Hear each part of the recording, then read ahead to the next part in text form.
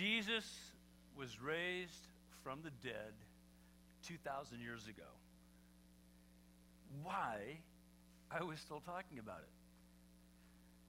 Why does it still matter?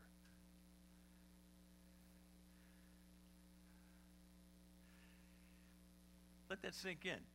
Think of all the great people who have died heroic deaths. Maybe there's a plaque, a statue. Perhaps they received a posthumous medal. Maybe there were people immediately affected that said, wow, that saved my life. That was everything I needed. Thank you. But at some point, they don't matter anymore in practical ways.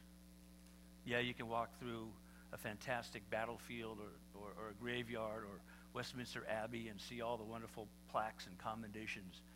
But you don't pray to them. You don't call them Lord. You don't tell your friends about them. You don't stand up and tell stories like what Ed and Susie so eloquently did. Why does it still matter? That's the question I ask. That's what brings us here together today. And the answer would be this: because nothing like it has ever occurred. And I don't say that lightly. I'm not just saying that in the comfort of a congregation as a pastor behind a pulpit.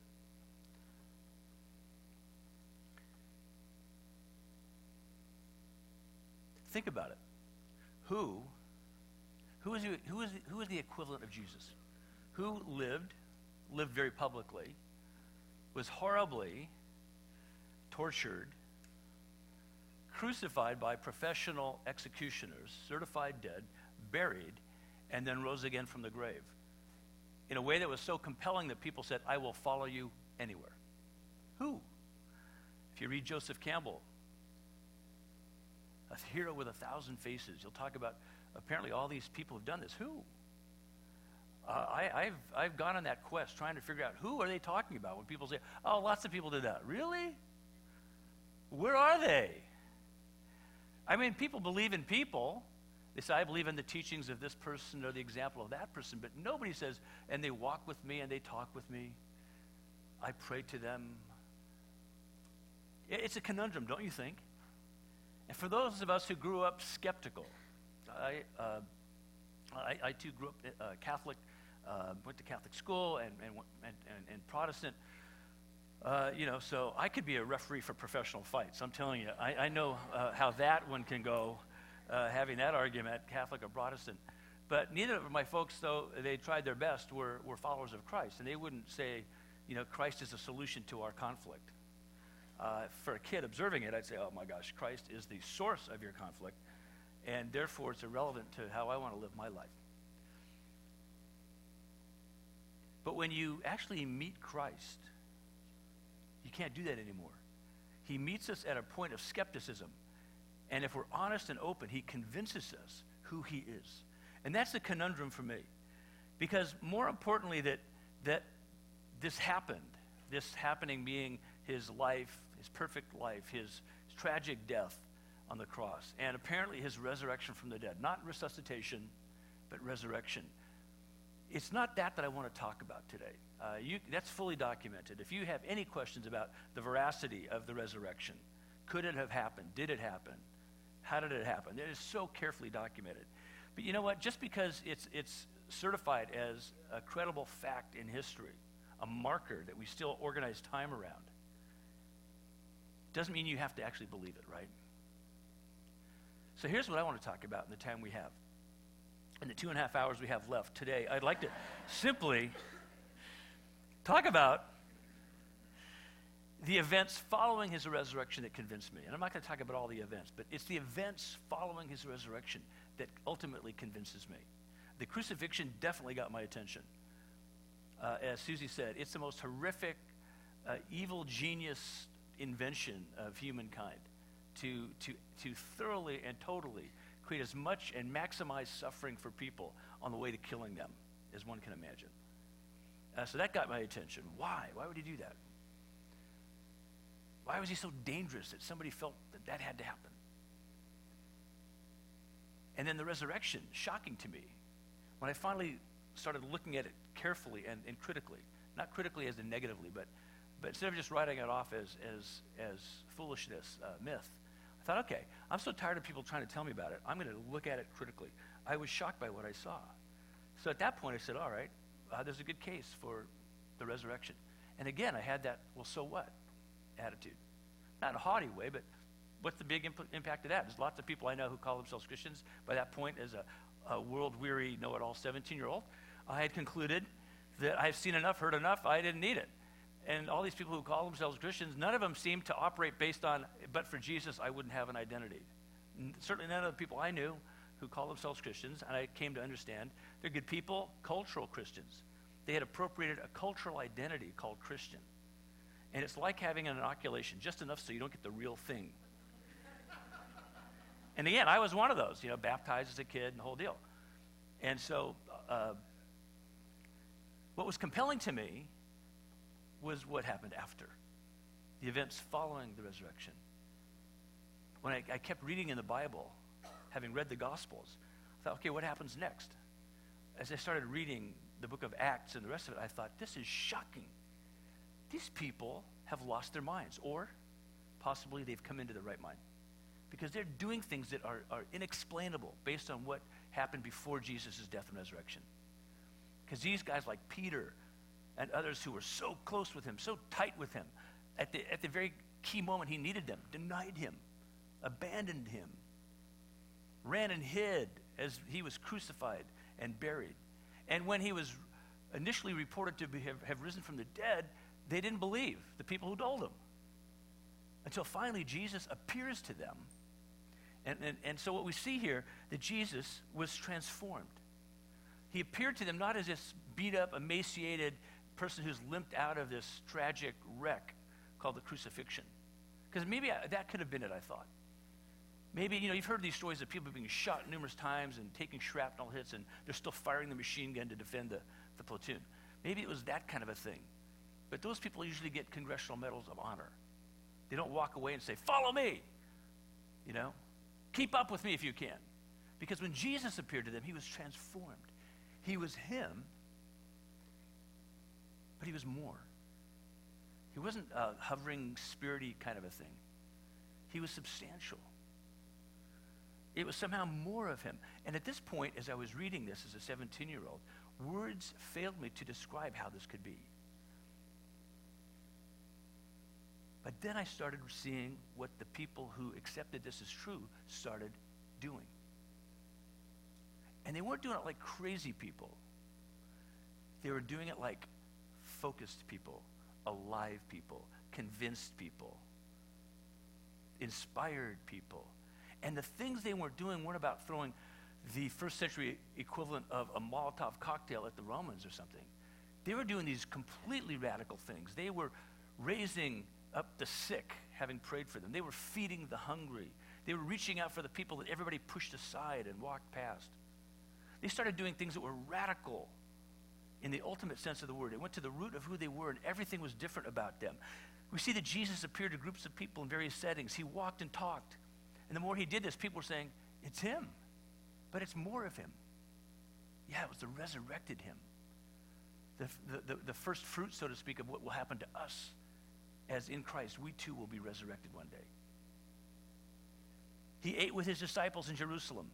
At one point, he walked into a room. How he got there, I don't know. Apparently, he just walks in through a wall or something, but he's substantial. And yet he somehow shows up. They're taken back. And the guys in the room had been telling Thomas, one of the disciples, about all that was happening. He said, yeah, you guys, no way. And when Jesus walks the room, basically Thomas says, way. And Jesus says, Thomas, touch me. Put your finger in my side. Touch my hands. See my hands. And what did Thomas say? My Lord and my God. Changed everything. And Jesus said to Thomas, you believe me because you've seen me. Blessed are those who believe even though they do not see. But they did see, so to speak. They didn't get to see him like Thomas did, but what they got to see was Thomas.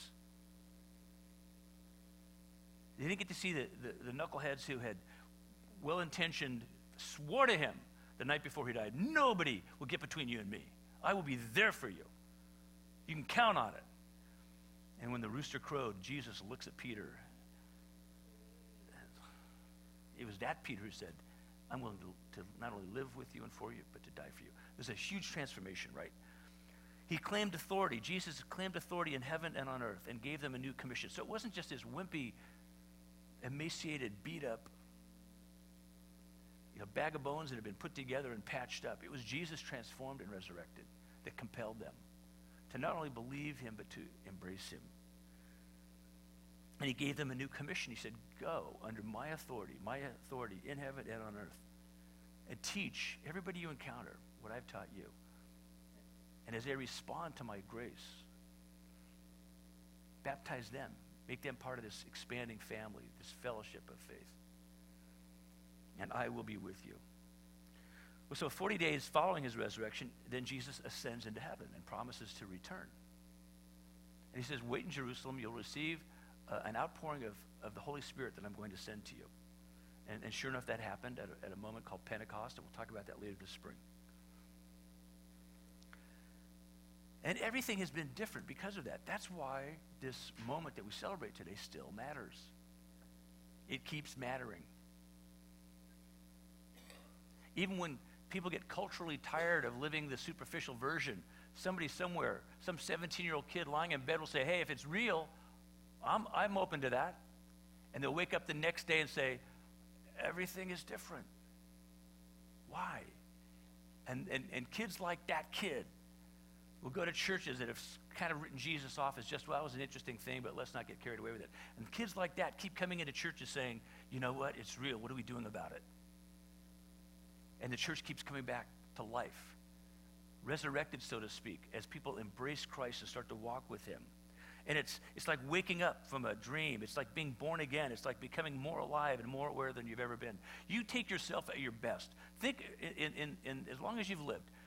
Pick that time in your life when you were most alive, in best shape, could do anything, felt invincible, immortal. That day isn't even a blip on the new you that Christ wants to create. That doesn't even qualify. As much as you felt alive and have felt in control and empowered in your life, you don't even know what life is yet until you've received him. Because you're doing a really great job at being a human being, but God wants to do a really great job at being God in you, which will transform you. Now, some deny him, some ignore him, some disparage him, some use him for their own purposes. That a lot of people talk a lot about Jesus, but when you line it up with what you see about Jesus in his word, it doesn't really look or sound convincing. Because again, we see what Jesus did, and we heard what Jesus said, and whenever we compare it to that, we say, that's authentic. You see, the life that he made for us to live is not so that people say, you are so impressive. You are amazing. What he wants to do in us is create a life in us that when somebody gets to know us, they go, you know what, I've been with you for a while, and this does not make sense apart from Jesus. As our friend Scott Schimmel said a few weeks ago, you are not that awesome. But it's okay because he is. So many are attracted and convinced and committed and transformed by him as they open their hearts and their minds to him. As they think critically about these obstacles. Really? God came into the world? Why isn't everybody talking about it if he did? Well, they are. Well, if God was God and God came into the world, why isn't everybody following him? A lot of people are.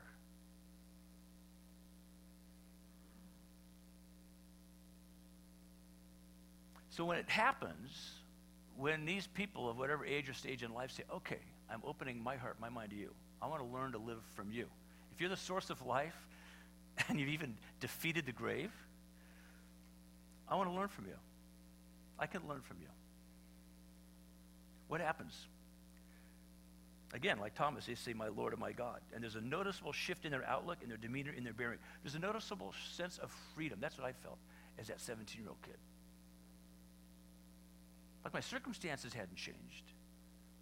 But it seems like I had a new set of eyes for seeing me, seeing the world around me, and recognizing God was in it.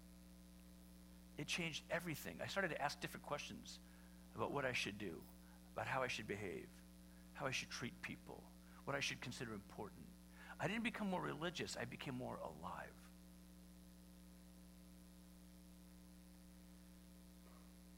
I love seeing those cardboard testimonies, when somebody writes it on a card and it says lost, and then they flip it, it says found.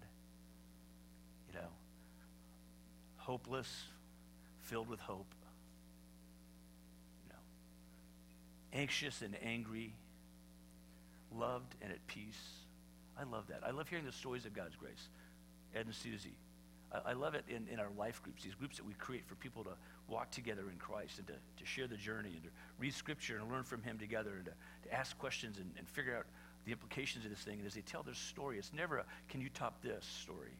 It's always about, yeah, isn't He great? Here's another example, how great He is. It's powerfully inspiring. And so we see that in Christ, everyone has a before and an after. Everyone has a before and an after, a past and a present. What's yours? What's yours? What's the story that you would tell, even maybe growing up in a wonderful home, a God-honoring home, but at some point you had to own it for yourself. You'd say, you know what, I grew up a lot of love and support. I started asking questions, and as I followed looking for the answer, I met Christ. That's your before. Some people who've grown up in wonderful homes feel like they don't have a testimony. They don't feel like they have a before. They go, kind of a boring thing. I grew up in a wonderful home, didn't do anything wrong. That's it. Any questions? No, it's awesome, right?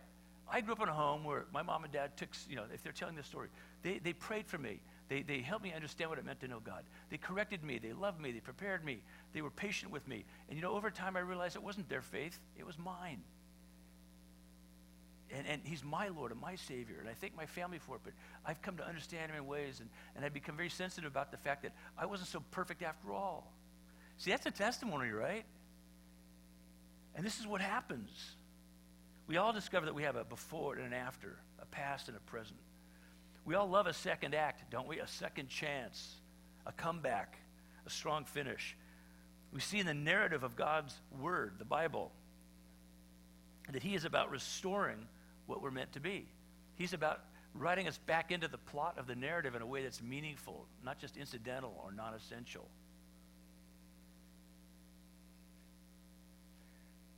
The Bible is filled with examples of this. Here are a few. Job had a second act. Joseph was forsaken, then found. Moses received a second chance. Samson fumbled but finished strong. Daniel walked out of the lion's den. Israel came back from captivity. Nehemiah went from cupbearer to kingdom builder. And then in an order of magnitude beyond these, God raised Jesus from the dead. This is why it's the finale. The big setup of what will become a new heaven and a new earth.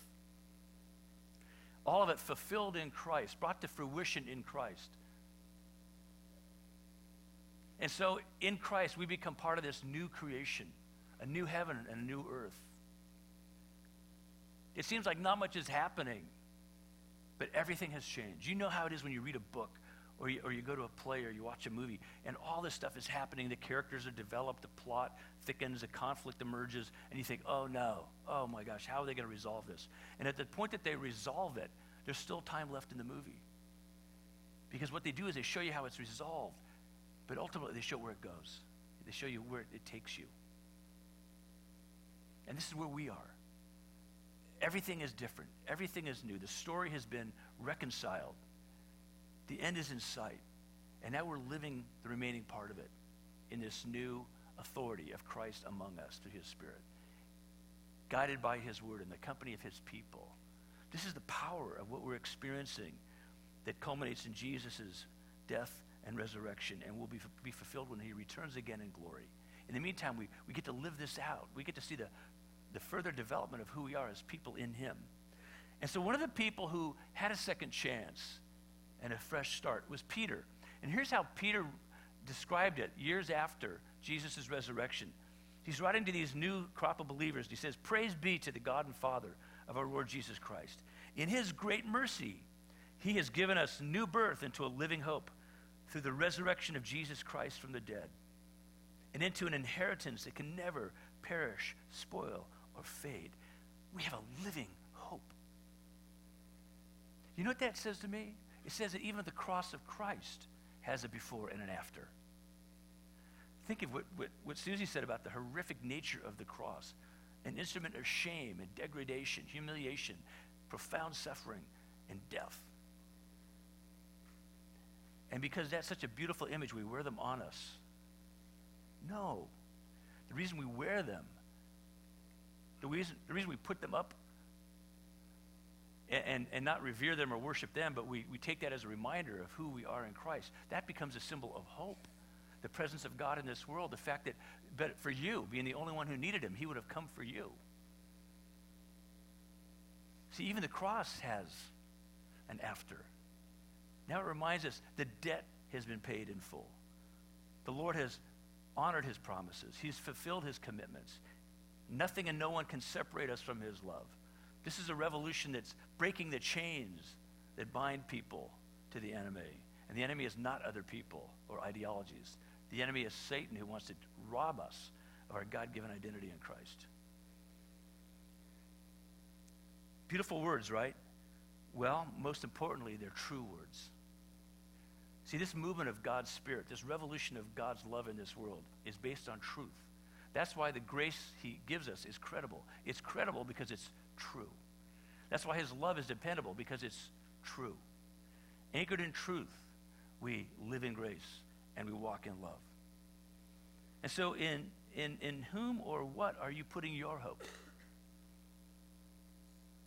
What are you putting your present and future identity into? Is it luck? Is it fate? Is it fear? Is it ambition?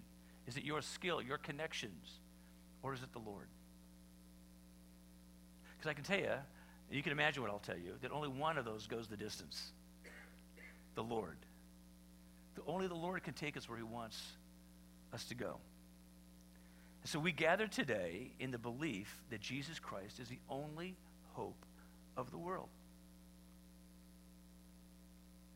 Now, that's not an empty boast, and it's not a boast at all. It's simply a declaration that if you have any doubt, remember, he came for us. He died for us. He rose again from the grave for us. He ascended into heaven for us. He gave the Holy Spirit for us. He has inspired people to document it in his word for us. He'll return again in glory for us. He's creating a new heaven and a new earth for us. Who else qualifies? Now, I have genuine respect for other views, and I care for the people holding them. I don't see people as categories. I see people as unique, unrepeatable miracles of God's handiwork, and until they know his grace, they are like lost children. They are loved, but they are lost. They can be smart, smarter than any of us here. If you're lost and you're smart, you're lost, right? If you're beautiful and you're lost, you are lost. If you're a billionaire and you're lost, it does not matter. They don't take any cards where you're lost.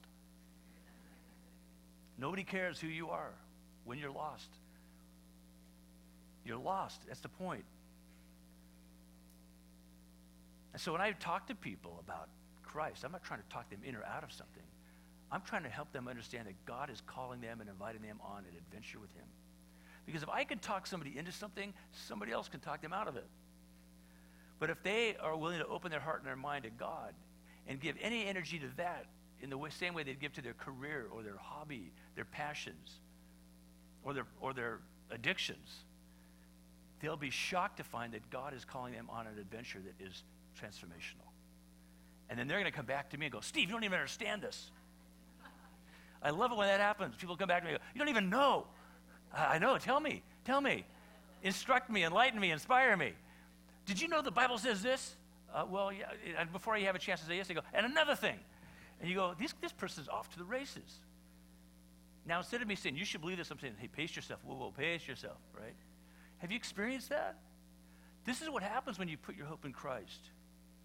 And that's why, since Jesus lives, I press the case that faith in Christ is better than non-faith, or better than faith in someone else or something else.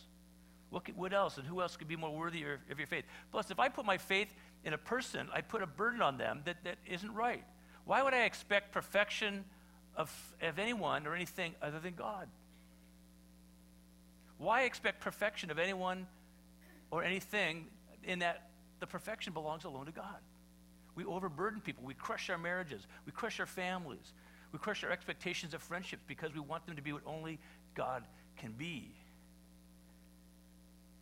But as we go toward Christ, we start to receive our families as a precious gift, our marriage as a precious gift, requiring nurture. Our children, our friendships, our gifts, not to be used and abused. Our skills, our talents, our passions, our ambitions, they all become harnessed by the living, transformational presence of Christ.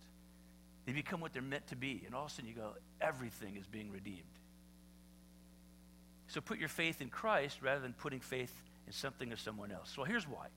These disciples were changed by embracing Jesus' resurrection, not just acknowledging it. Remember, they were crushed, they were dispirited, they were discouraged, they were fearful. Oh no, they might come and get us next. And even when they heard that he had been raised from the dead, at first they were so skeptical. To me, it was one of the hallmarks when I read the Bible that there's something true going on here. They're letting me see all the ugly stuff in this at the same time as all the beautiful stuff. And so they just didn't believe it in the sense of passively acknowledging it. They embraced it. Jesus walks in that room, they embrace him. Jesus gives them a command, they follow it. He reconciles them to himself. He reconciles them to one another. And he commissions them to make a difference in the world in his name. So by faith in Jesus, they received salvation. Not just forgiven for past sins, the salvation of God, the empowering presence of God that allows them to embrace their calling and to live confidently and fully, knowing that even as they stumble and fail going forward, he is with them and will pick them up and keep them going. The salvation is a gift and grace of God in Christ. So Peter and all the others were reconciled to Christ. How about you? Are you being reconciled to Christ? You might say, well, I'm a believer. Yes, but are you being reconciled to Christ? If it's a past tense, I became a Christian, I'm a believer. But today, are you being reconciled to him? Are you wrestling with bitterness today? Then be reconciled to him today. Are you wrestling with apathy about your faith? Are you kind of in a plateau where your faith is totally boring to you right now? If God seems far away, guess who moved? So maybe you need to be reconciled to the fact that you've been so busy being Jesus' favorite little helper that you've stopped paying attention to Jesus. Maybe you've gotten distracted. That's okay. Come back to him. So today, each of us stands in the presence of the resurrected Jesus. And he looks at each one of us, whether we believe in him or don't.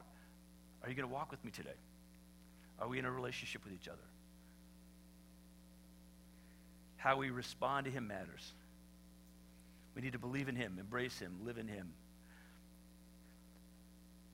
It changes the way we see everyone and everything. Imagine you're in a city. You have to stop there for a brief period of time for business, or it's in between something else you're doing on a trip. And you're in a sketchy part of town, but you're going to want to go for a walk, and so you're out walking, and you realize you're a little bit turned around. You're not quite sure where you are now, and it's not that many people. It's very dark. It's getting late, and you're kind of nervous, and I'm lost in this town. And all of a sudden, you see some guys coming around the corner, and they're big, and they don't look like you. They look a little scary, and they're looking at you now, and they're walking a little faster. And you're going like this, I don't want to look scared. I don't want to look scared. I don't want to look scared. And they say, hey, you live around here? No. What are you doing? Just out for a walk. How about you? We don't live around here either. We're looking for a Bible study. Somebody told us there's a Bible study down here. You know where it is? No, I don't, but I'll help you find one. No, so what would you be thinking? You'd be thinking, you know what? I want to be around people who have a before and an after. I want to be around people who now look at life not as anything stereotypical. They look at life as a search to do what God wants them to do. And what would have been scary for you, unnerving for you, uncomfortable for you, all of a sudden you go, these are my people. These are my people. And these are people who are filled with life. And all of a sudden in a dark place, their presence lightens it up. In a scary place, their presence gives me comfort. And though I'm not sure what to do, in their presence, I know I'm going to find my way. All this is possible because Christ is risen. Christ is risen indeed. Christ is risen. Christ is risen indeed. Lord Jesus, because you've risen, we live. And because we live in you, we thrive. And because we thrive in you, we're able to walk with you in newness and fullness of life. We can learn to suffer in redemptive ways. We can learn to sacrifice in redemptive ways. We can learn to experience success in redemptive ways because we are part of your transforming work in this world. For that, we give you honor and glory and praise as you break the chains that bind us, that hold us back from this life to which you call each one of us in Jesus' name.